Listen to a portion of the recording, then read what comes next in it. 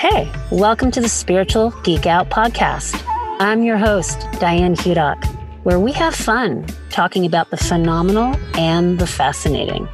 From angels to energy healing, from mystical places to mystical teachings, this is a place where we nerd out on the science of the soul.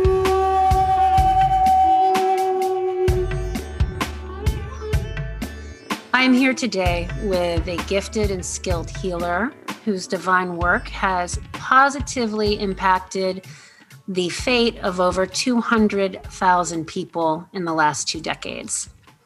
He's also been featured in the documentary Heal. Rob Wergen, thank you so much for being here. Oh, it's fun to be with you guys, always. You and your husband are like two of my faves, so seriously. Especially John, since he cracked open. That's good. That's good. And you did crack him open, I have to say. No, he's fun now.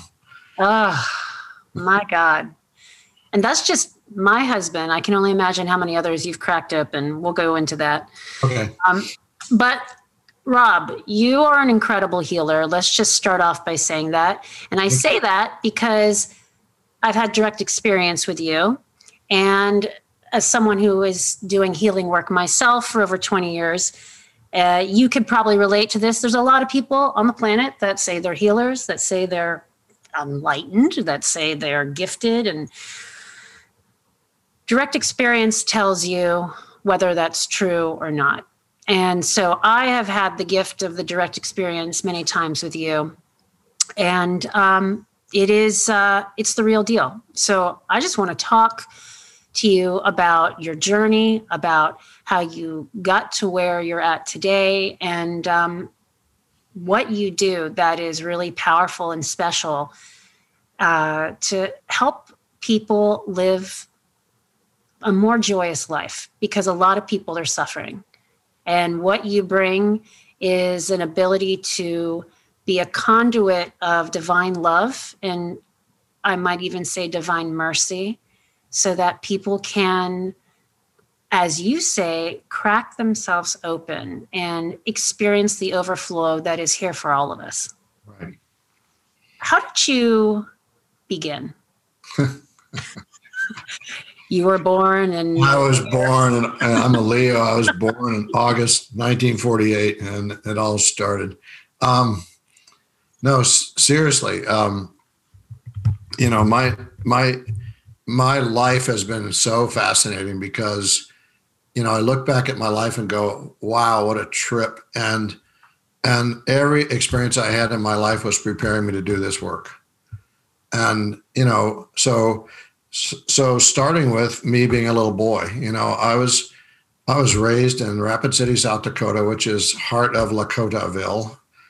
And I always had this strong urge to be with the Native Americans. I didn't like the white people. I liked the Native American people. And I always, when I was a little kid, it was Daniel Boone and Davy Crockett and all those kind of things, Lone Ranger and, Tonto and all that. And I always wanted to be Tonto, or I always wanted to be the Native American when we'd play cowboys and Indians. I was the guy that was a homemade bow and arrow, and I would crawl on my stomach up towards a cow, pretending it was a buffalo because I was hunting buffalo. This is what I did. But so I got to be raised in rich Native American land. First of all, that was the good news. My parents were German Lutheran, Missouri Synod Lutherans, which was very strict religion. And, from the moment I can remember anything, I remember them carrying Bibles around and praying all the time, and strict Christians, which I'm not against. I'm just, saying they were. And, so my life as a little boy was taught about God and about Jesus and about praying and then a lot of other things. And so what I noticed probably when I was, I can't remember, but 4 maybe, I started practicing what my parents taught me, which I'd love to be outside, and I'd be outside and I'd come across a bird with a broken wing or a rabbit with a broken leg or a snake that was hurt or something that was hurt. It was like that almost every day there was something right in my path. And as a little boy who was taught to pray to God would do, I just would say, I'd look up to the sky and say, God, would you please help this rabbit? He looks like he hurts. And then I'd reach down and put my hand on the rabbit, and I'd feel all this like crazy energy coming through me. I'd be like vibrating, the rabbit would be like this, and then the rabbit was fine. Mm. And I'd say, thank you, God. And I just keep walking, right? And so I just believed that there wasn't anything different about me except that I knew how to ask God to help, and God did. So I'm like, this is pretty cool, and so that went on for several years. And, I have an older brother who, lots of people have an older brother. My older brother loved to taunt me and get me in trouble all the time. And so I would be really excited about healing this rabbit, and I would run home and tell my mom, and she'd get really mad at me. Why are you lying to me? Why are you making things up? This isn't the truth, blah, blah, blah. And so I would get in trouble, but I kept doing it anyway. And my brother kept seeing me do it and would run home and tell mom that Rob's doing that thing again. And, I'd get in trouble. And so long story short, when I was 7 years old, they took me into the Lutheran church and did an exorcism on me because they thought I was possessed, which, I can still remember it. I can bring up the image of that. But now when I bring it up, I realize what a huge gift it was for me because, my parents could have encouraged me to be this boy wonder, and I'm sure I wouldn't have lived to be 20. I probably would have been an alcoholic, drug addict, kid superstar that went wrong. And instead, they literally shut down all my gifts. Mm. So, I was fully clairvoyant. Everything as a kid. I could hear, see, know. I was talking to my mom's grandmother and spirits, and, I just thought that's what kids did. I didn't know. Mm-hmm. And so, but when that happened, they shut everything down. So everything went away. And for a while, animals would still appear in my path, but a couple of times I would work with them, and then my brother would tell my mom, and then I'd, get a beating or whatever. So I just shut down. And I became what I'm grateful is I became a, quote, normal human being. Yeah. Except that, looking back, I realized that being normal was I was going to be put to the test on every possible front, physically, emotionally, mentally, spiritually, for the next 40 years. And so I spent my life in business. I spent my life making lots of money, millions of dollars. I spent my life worried about the stock market, worried about whether I was going to be the right guy selected for the new Porsche. I'm just like, I was all about material goods, and that's all I cared about, money and power. And yet my whole life I had this amazing gift of being able to predict the future in companies. So I'd go into a company and turn it around, and I could tell people exactly what was going to happen and what to do and what not to do. And they would do that, and it would be just as I said. And they're like, how did you do that? I'm like, I don't know. I just heard it in my head.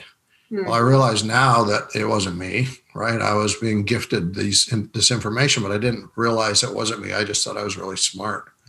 Mm-hmm. And so between 7 and 54, a good span of years, I did and experienced everything to the excess. So, I lived in the high pace of greed and excess because I always wanted more. I always wanted more. I was always very materialistic. I would make it a point to make sure my wrists showed so you could see my $40,000 Breguet watch.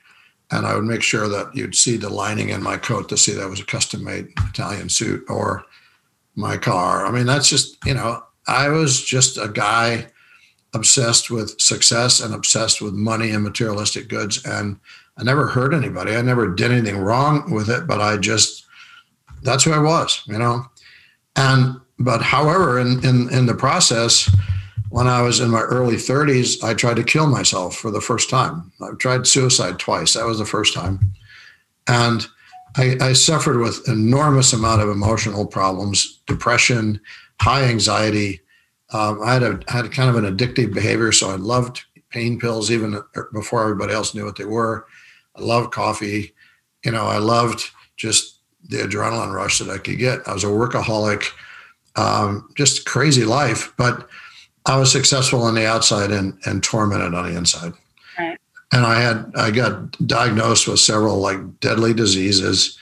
I've been through it, and I'm not complaining, but because I understand now that all of that was teaching me what that feels like to have that experience. So when somebody comes to me and says, I have this or I have that, I can relate because I've had it. And so I spent my life learning compassion in those 47 years by the experiences I had in my life. So I'm, pretty lucky.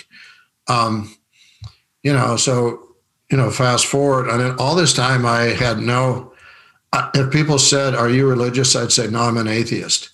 And if people said, are you spiritual? I'd say, no, that's a bunch of crap, and I just thought it was all fake. You had one life. That was it. You die, get buried, and you're done. And it was just fascinating because all the time I was in that space, I was collecting things like this. A beautiful double terminated clear quartz crystal that I bought in Georgetown in Washington, D.C. when I was the CEO of a company. I was collecting crystals and feathers and books on spiritual healing and books on shamanism and books on spiritism and everything. I had a full bookcase full of those kind of books, which I never read. I just collected them. And then I had all these beautiful feathers and crystals and things around me. I'm a CEO and I've got this guy on my desk and all these other crystals on my desk. And people are like, that guy's weird, and I'm like, I just like crystals, so what? I didn't realize that, they were assisting me and there was a lot of things happening to me that I had no idea of. And, so when I was 54, I think I was 54, something like that, but it was in 2003 is when I attempted suicide the second time. And it was because I had lost all my fortunes. I went from, almost $20 million in the bank to about 20 cents in the bank in one day. And all kinds of things happened. And when you're in your 50s and you're a guy and you think you've had it made and you're going to retire and Santa Barbara, have a house in Santa Barbara and a house in Aspen and as much money as you could ever spend. And all of a sudden, all that's gone. It's a little traumatic for a guy, especially. Mm-hmm. And so I spent from 1999 until late 1999 until February in 2003, spinning my way into drugs and alcohol. And not that I was an alcoholic or an addict, because I could always stop, but that was my crutch. I was always going to that stuff because I was so tormented inside. And in February 2003, I tried to kill myself. I was in Seal Beach, California, and God grabbed me by the back of, like the scruff of my neck and said, "What are you doing?" And I didn't think it was God. I thought it was my DTs or my imagination, some crazy voice. And basically was told that I had a choice. I had several choices I could make, but I needed to make them now. And the first choice was, did I want to live or not? Mm. And the second choice was, if I said yes, are you willing to do the work that you did as a child? Yes or no? And of course, I had no idea what that was at the moment. And they said, we want you to live. We want you to do this work. And all you have to do is say yes. And, when you're in a really desperate place, because people have said to me, you were really brave. And my answer is no, I was really scared. Mm-hmm. And so an option to not go down the rabbit hole didn't take any guts at all to say yes. It's like, right. Yes, get me out of here. Yeah. So I said yes. And this was on the beach in Seal Beach. And in that moment, all of my gifts came rolling back in. I was clairvoyant. I could see everything. I could see all the beings on the beach. I could see everything that was happening. I could see the future. I could see everything. And it was like I stepped into this 3D video room where everything was alive and I was seeing everything, which was a little freaky, because when you're in your 50s and you spent your whole life denying all that stuff, all of a sudden you can see Jesus and Mary and Zoser and all these people standing around. And you're like, what the? So that's when it started. And And, I said, what do I have to do? Do I have to take a course? And they're laughing at me like, no, there is no course. You just get out of the way, surrender to the energy and get out of the way, which, sounds easy, but it's not. Mm-hmm. As a turnaround CEO, I was always trying to fix things and understand things, to step aside and let energy come through me and watch people change in front of me without knowing why was a little rough. So, I kept getting myself in the way. I'd try to manage it. I'd try to plan it out. I'd try to, put it on a spreadsheet so I could look at it. And I couldn't, So that's kind of how, that's a really quick story. But then I had about a month of every day something happened that was so extraordinary and so miraculous that I knew they were showing me what's out there. And so I would understand, I would believe, I would trust, I would know that what I was being told about what I was supposed to do was real. And the beings that were helping me were real. And this wasn't witchcraft. It wasn't devil at work. It was pure work with God. Coming from a guy who said he was an atheist is pretty good, So that's a short story. Can you talk about, after that event on the beach, they told you to, if I have the story right, to go home, write on a card that you're a healer, and then to go to Sedona. You go to Sedona, you meet a woman in the checkout line, and she says she's been waiting for you. You think she's crazy. She takes you on a journey, and I'm kind of butchering the story here, but cutting to the point of you crossing the river. You're not quite in the right order, but that's okay. There we go. So maybe you can put me in the right. I went to Sedona first and met the woman almost immediately in Sedona who, screamed when she looked at me, scared the crap out of me. I was in a grocery store. I was behind her in the checkout line, and she got a glimpse of me over her shoulder and yelled, "Oh my God." And I thought she was talking to somebody behind me. So I turned around. It's like, and I'm like, I'm in Sedona. These people are crazy, just like a herd, and I ended up going to her house for tea, and she said, you don't know who you are, but I'm going to help you find that out. And everything is up to you. Everything is your choice. And the first thing I'm going to ask you to choose, if you want to, is to take this journey, which was drive 30 miles through the desert and find this river, and then walk through the river, which was like 4 feet deep and freezing cold and rushing. So that's how it began. That was like my second day in Sedona, and completely in faith, because one of the things I said on the beach that day was, God, if you have something to say to me, say it to me. Mm-hmm. And I thought, well, I'm hearing God. I think it's God speaking to me. So I'm going to trust that that's God, and it makes sense to do whatever I'm being told. So that was, kind of what I did, is I just followed whatever was happening because I said I would. Mm-hmm. Which was, it was funny because I'm standing next to this river. It's early spring. The water's freezing cold. It's rushing really fast. Excuse me. I'm afraid of drowning. I'm like, I could die in this river. And I'm like, that's stupid. I just tried to kill myself 2 days ago. It's like, just do it. So that's how it started. And I was in Sedona like 3 weeks, and every day,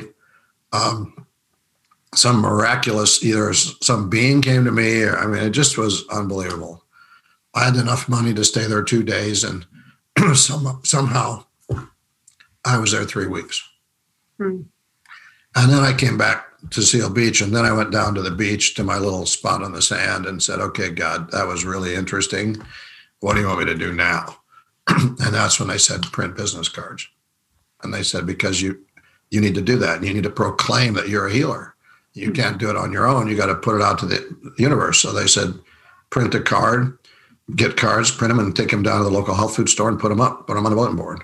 And when you do that, you are proclaiming to the universe that you are now a healer. And as soon as you do that, it will open everything up. And of course, I'm like, I don't know if I want to open everything up or not. It's like, what am I going to do if somebody calls, right? Yeah. And of course, the health food store was like 3 blocks from my house. And by the time I got back to my house, my phone was ringing. and somebody wanted to make an appointment.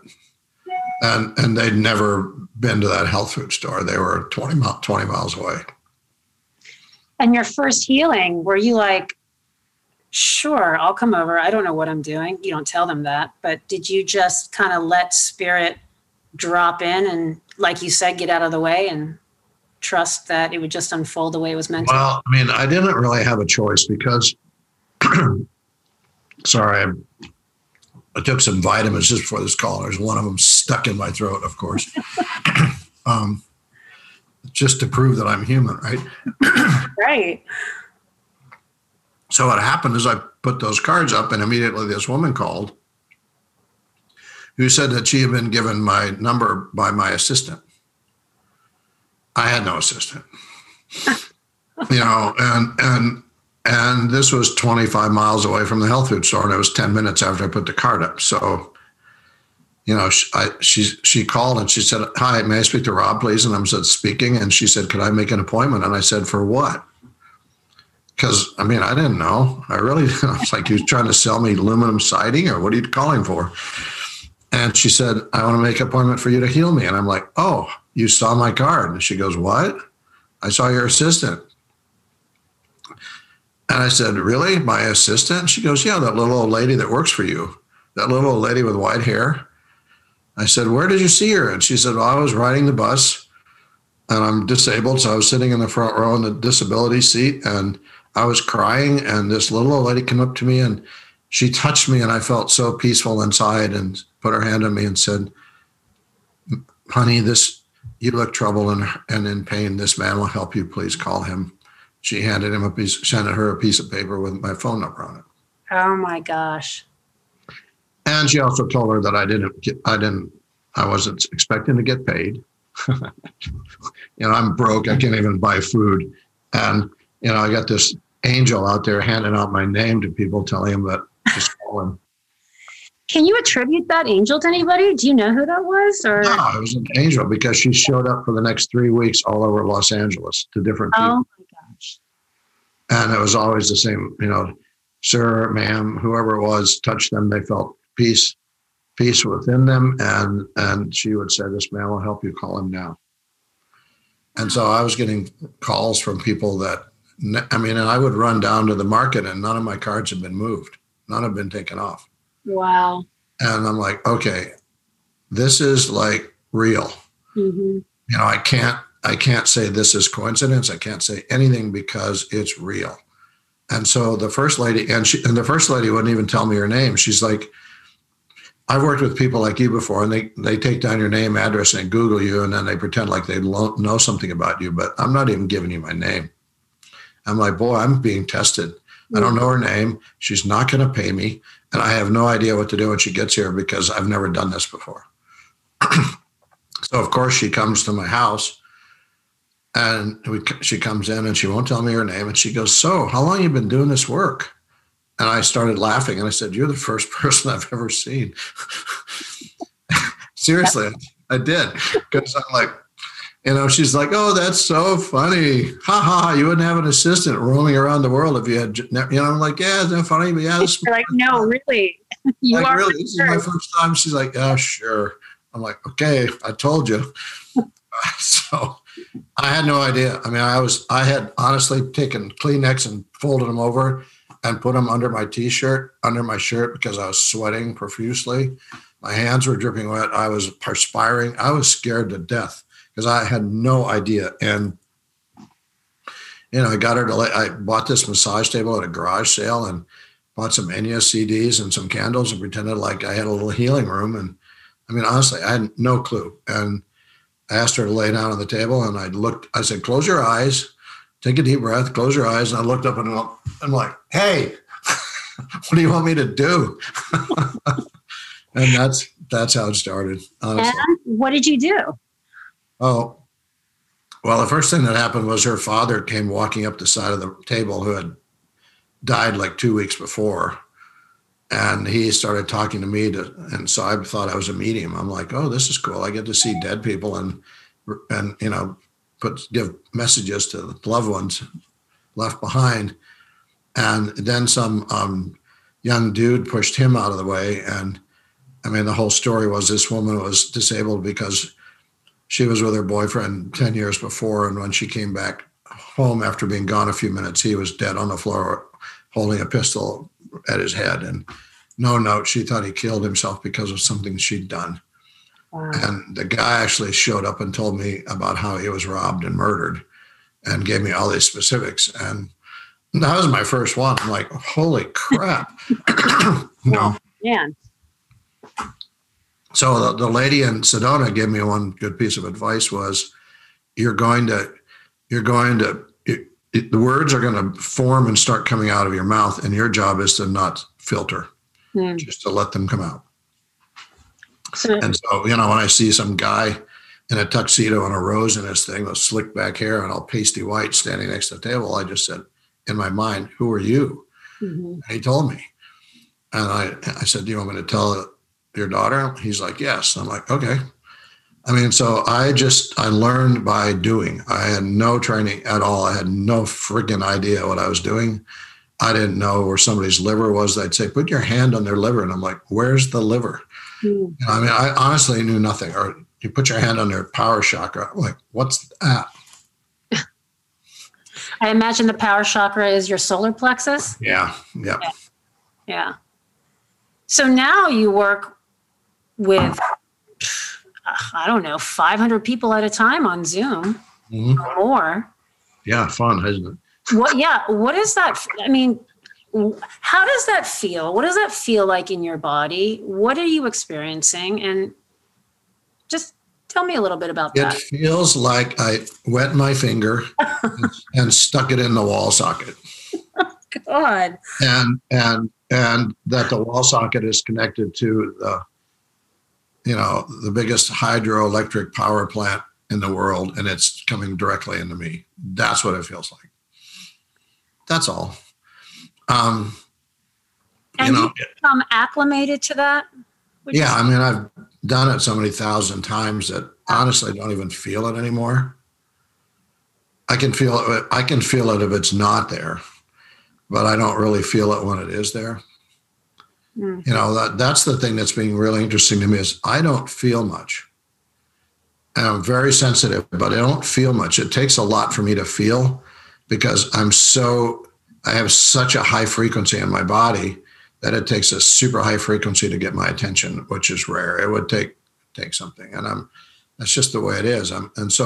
But when I download the work, it's like being an electrocution chair. I mean, it's intense, and it modifies itself within a few minutes. But because I'm basically downloading a light beam for everybody on the call separately.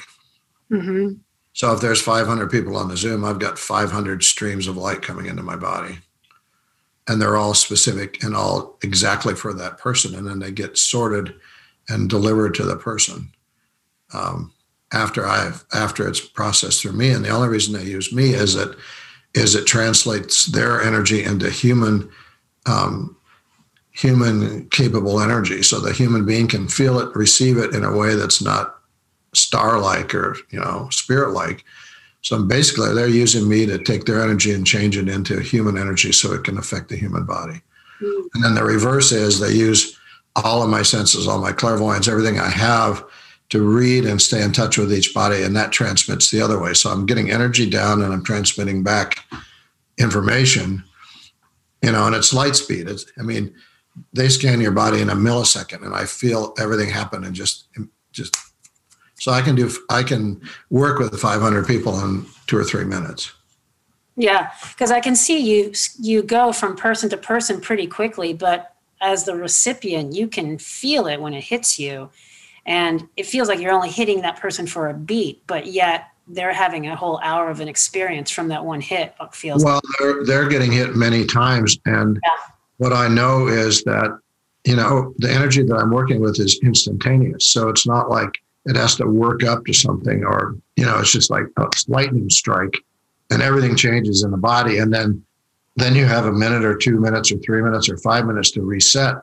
And then I come back at you and scan you again, and you get another lightning strike.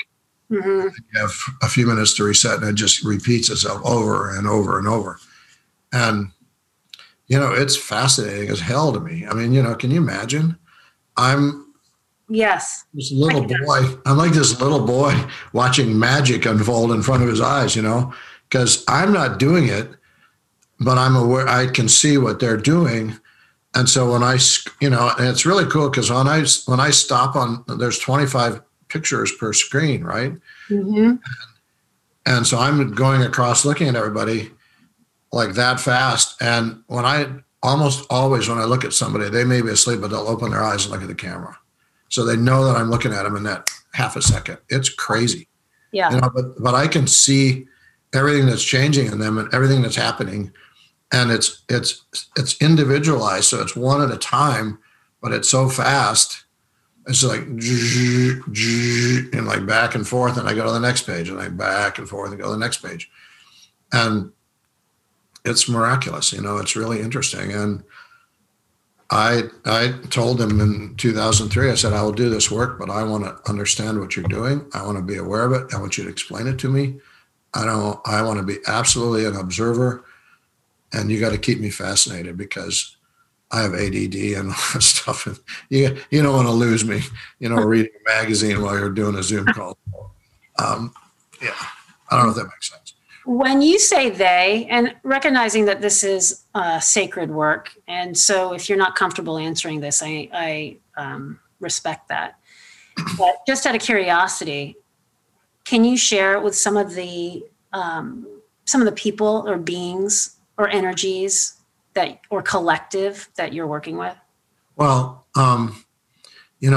it's interesting because there's so many different religions and so many different spiritual beliefs and so much judgment and criticism about this one and that one, and right. So much judgment and criticism. Like if I'm just talking, I'm not saying the truth, but let's say I'm working with you and you say, is Jesus here? And I say, no, you're going to feel like it's going to affect you, right? Right.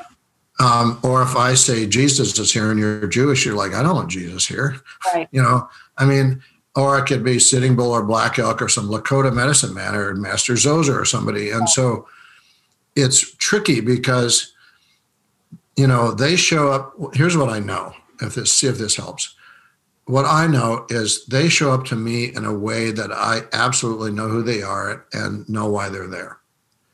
If some Islamic deity showed up, I wouldn't have any clue who they were, mm-hmm. and it would mean nothing to me. Mm-hmm. So, but I also know that the beings that I'm seeing are also the same as the Islamic beings. They're all the same.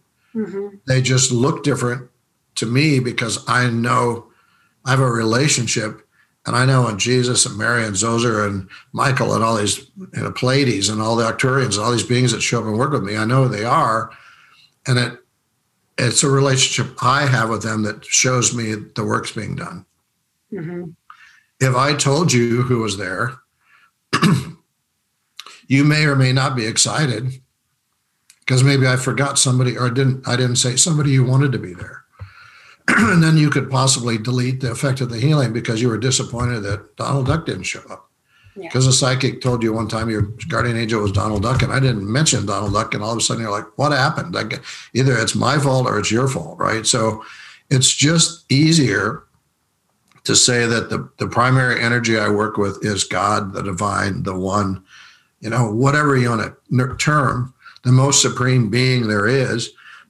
And then it comes down into me, and then the space around me is being held by the deities that you've seen, mm-hmm.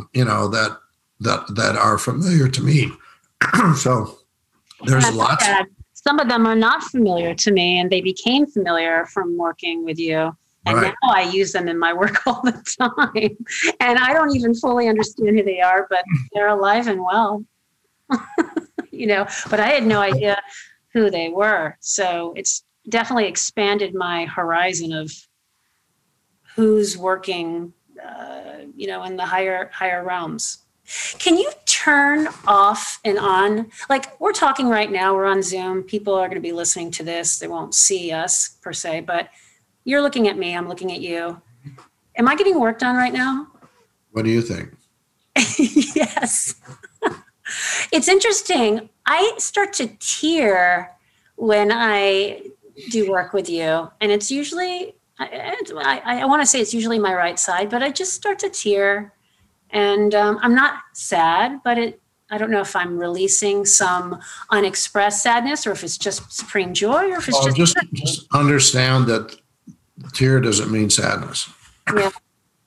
And I say this all the time. When your tears are coming out of the outside corner of your eye, Yeah. that's your soul weeping because it's so joyful. It's so joyful that it's being liberated. That's what That's what this is, right? Right here. Straight down. Yeah. So that's your soul going, oh my God, I'm finally being set free. Right. If it's coming straight down here, it's tears of joy. If it's coming down the nose corner, it's tears of sadness. So sadness, joy, soul liberation. So people always say I cry a lot, and I'm like, where are the tears coming from? And they're like, huh? My eyes. I'm like, no, where in your eyes are they coming from? And it, this all of it's good, but this is your soul is like, Your eyes. I love it. Yeah. Well, why do people, do you think, what does this divine energy tell you about why people get sick? Why do we get sick? I mean, there's lots of reasons, but the 99% of it is because we don't express our emotions. It's that simple. Yeah. And what happens is because, my belief is that somewhere we were not created to be the way we've become. But because we have free will, we've been able to become who we've become because we have free will. Yeah. And so somewhere along the line, either organized religion or government or something or somebody took our power away from us. They said, you must pray to God and ask for forgiveness or whatever, or you'll go to hell. Or you can't speak. You have to give everything to the church. You have to be this, you have to be that, you have to be this and be that. And instead of being able to express ourselves by crying or telling the truth or all those kind of things, we began to stuff. We began to stuff for our own survival. And that stuffing gets passed down to the next generation. Then it gets passed down to the next generation. And it's like a snowball. I mean, every time it passes down, it gets bigger and stronger and heavier.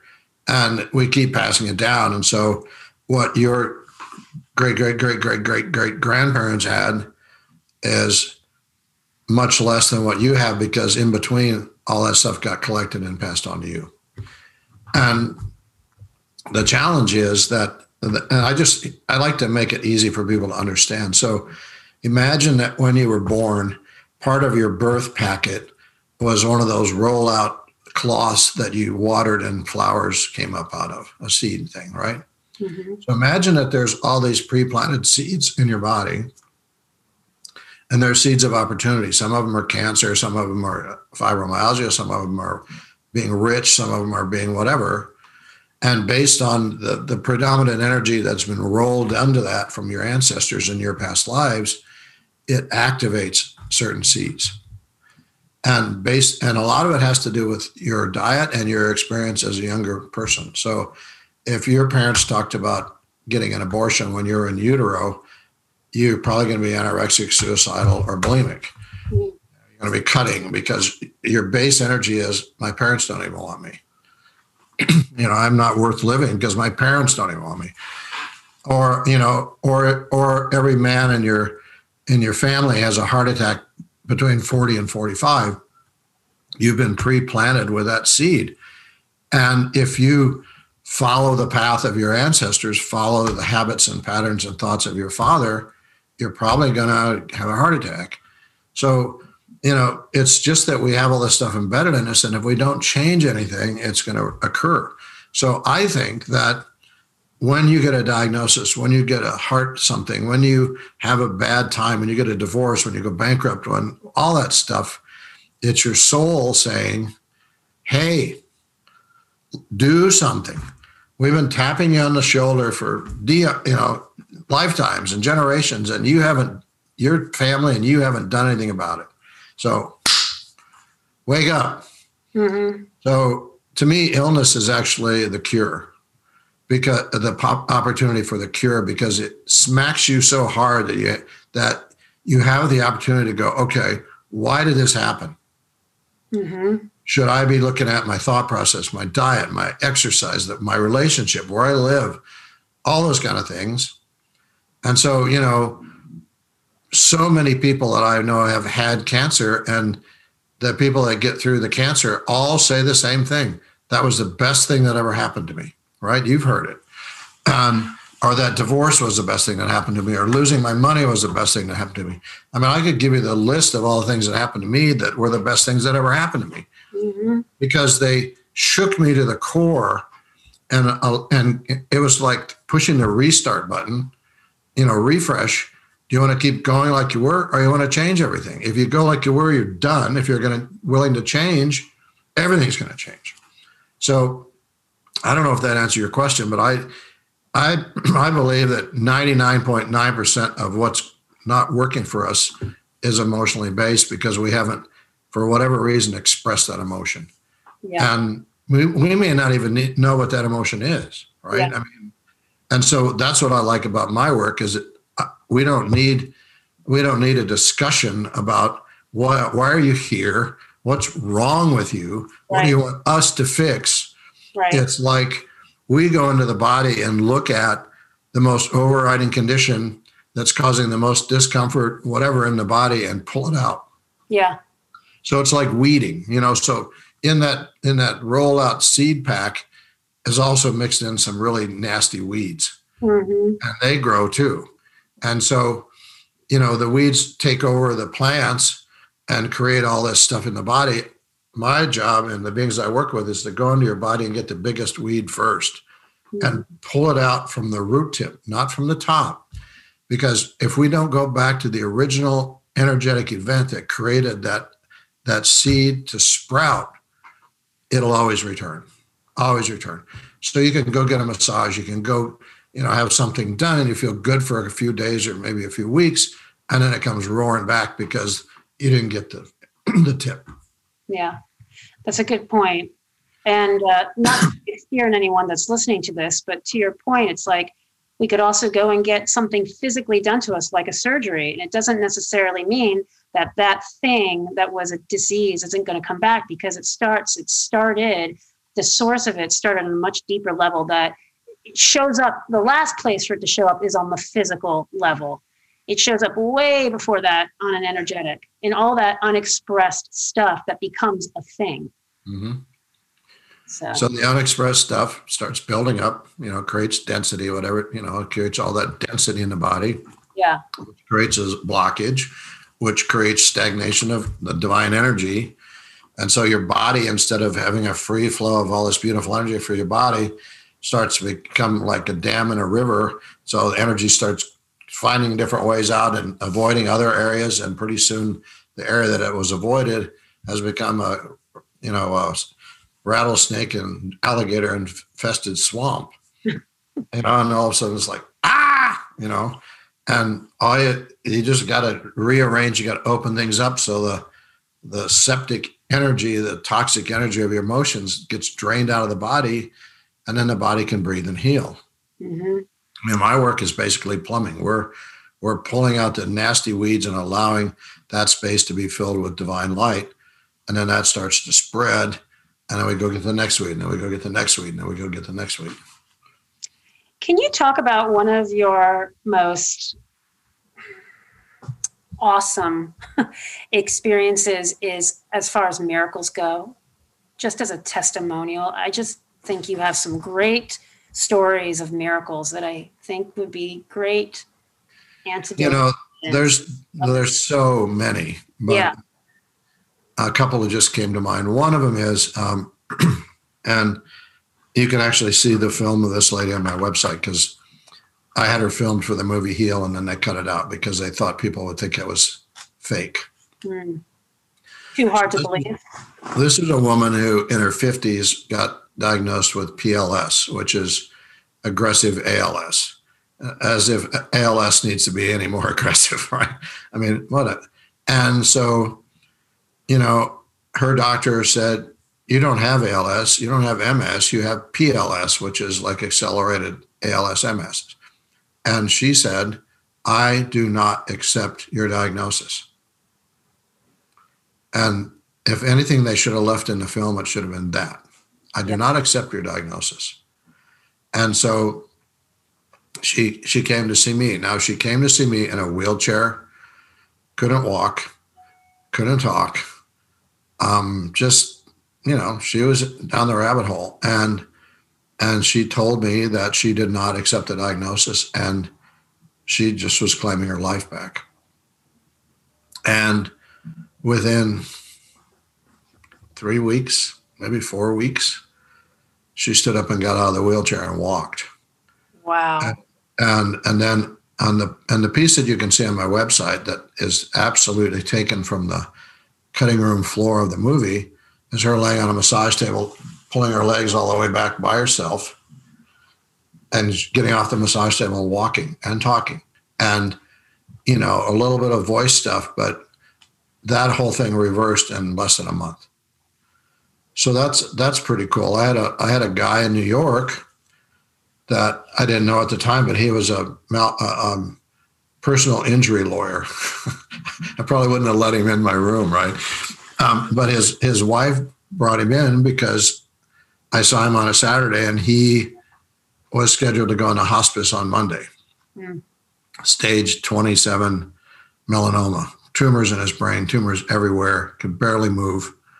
They had to carry him in. This was in New York City. They had to carry him into the place I was working and put him up on the table. He couldn't get off the table on his own. A guy, his big guy, but just wasted down to nothing and had days to live. It was just before Christmas, like 4 or 5 years ago. And his wife left and was all teary-eyed, and he said, it's okay. And he was a skeptic, which is always fascinating. So he had no expectation. He just like, okay, whatever. And about a half hour into the session, he sat up and got off the table and walked into the bathroom. And then he was like halfway to the bathroom and realized that he'd gotten off the table by himself and walked into the bathroom by himself when he couldn't even walk into the room. Mm. And so he's like a little startled, but then it was like a 90-minute session. At the end, his wife picked him up and he was sitting on the edge of the massage table like, wow, I feel really good. And I said, I want you to go home and rest. Don't do anything. You've heard my spiel. So it's like a couple of days before Christmas. He goes home, and not only does he not rest, he goes up into the attic of his house to get the Christmas decorations down so they can decorate the tree. And on the way back out of the attic, he falls and rolls down the stairs. Oh. And, this is good. You'll like this. So, and in a minute, you'll know why. So wife calls 911 and goes, oh my God, I can't believe this. Put him in an ambulance. They take him to the hospital. They do a full body MRI, and there's not one stench of cancer in his body. I knew you were going to say that. That is awesome. Nothing. So those are two of my favorites. I mean, I had a guy in Mile High Church in Denver one time. I was in the audience. He wasn't even up on the stage. And halfway through my presentation, he got up and ran and came back. And one of my assistants, I said, just check on him, would you? And he told her, I just pooped my cancer. I had rectal cancer, and I just pooped it out. And he did. It was gone. So, so I could go on for hours. Yeah. But the point is, it's out there. It's available. It's not random. It's if you claim your miracle, if you claim your health, you get it. Mm-hmm. If you talk about how sick you are, you get it. It's just make the decision what you want and believe it, and it's yours. And 200 and some thousand people. I kind of have an idea of why people survive and why people don't, why people get better and why people don't. It's all about choice. Yeah. And believing it. And just, I like to say to people, how many of you people in the audience believe in the parking angel? And 75% of the people in the audience will raise their hand. I'm like, why do you think it works? And they're like, I don't know. And I'm like, because you believe it works. That's why it works. So there's no difference in the parking angel as there is in a radical remission of your diagnosis. If you believe in the parking angel, then you can cure yourself by believing that you're healthy. Same thing. Yeah. Just believe it. And people are like, but it's not the same. And I'm like, it is. It's the same thing. What you believe, you see, you have evidence that it works. Your first two examples I thought were really interesting. For that, one woman was like, I am declaring that I am well and I will not accept this diagnosis. The second guy was a skeptic. Do you need to believe in this for it to work? And you know that it doesn't in the second guy. Well, that's a good question. I used him because I figured you'd ask me that question. Because I work with a lot of people who are skeptics that have these miraculous divine interventions, Yeah. And I've talked to them in depth afterwards because I wanted to understand, were they just a skeptic or were they a non-believer? And where it came in was they were skeptical that some guy in some church auditorium was going to change their life. But they were also in the point where they had such a strong desire to not be sick anymore that overrode the skeptic thing. So that's the drive. It's that you have such a strong desire to get well that's more important than I'm done. When people come to me and say, you know what, I'm done. Yeah. That's why I see so many people at the end of their life, or they've been given a death sentence, and all of a sudden they're like, I've tried everything else. I'm done. Let's do this. Right. And those are the people that primarily do it. The guy in New York didn't want to die before Christmas and leave that with his family. So he was all in for any possibility. He just didn't know anything he just thought this was weird that he was going to go lay on a massage table. I was going to touch him and he was going to get better. I was like, huh?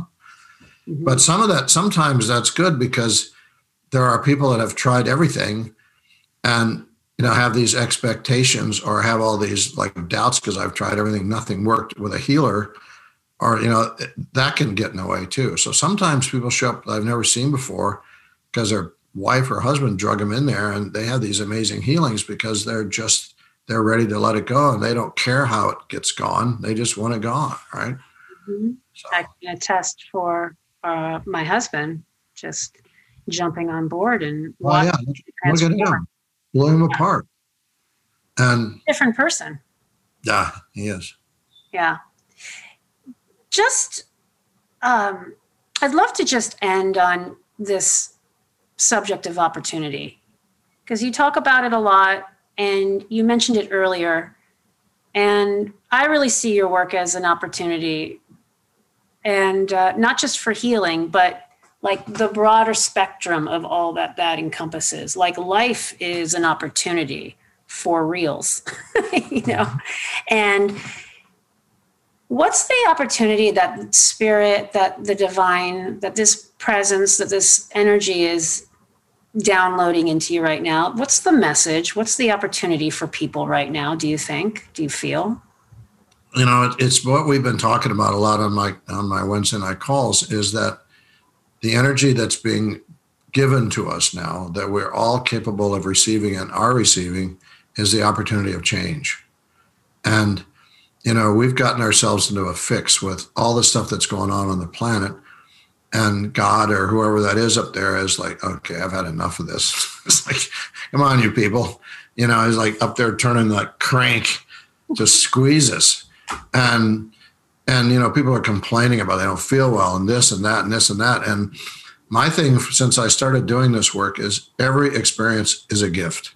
Yeah. Every experience is an opportunity. And it doesn't matter how horrible it seems at the moment, it's always a gift. And so the death and the economy and all the stuff that's going on is pushing us into places that we never wanted to go emotionally. We've been protecting emotionally. And the opportunity is to let that go. I mean, you've heard me say, people want to get back to the normal. And I'm like, why? It was horrible. You thought it was good. It was horrible. Yeah. I don't like lies and deceit and corruption everywhere.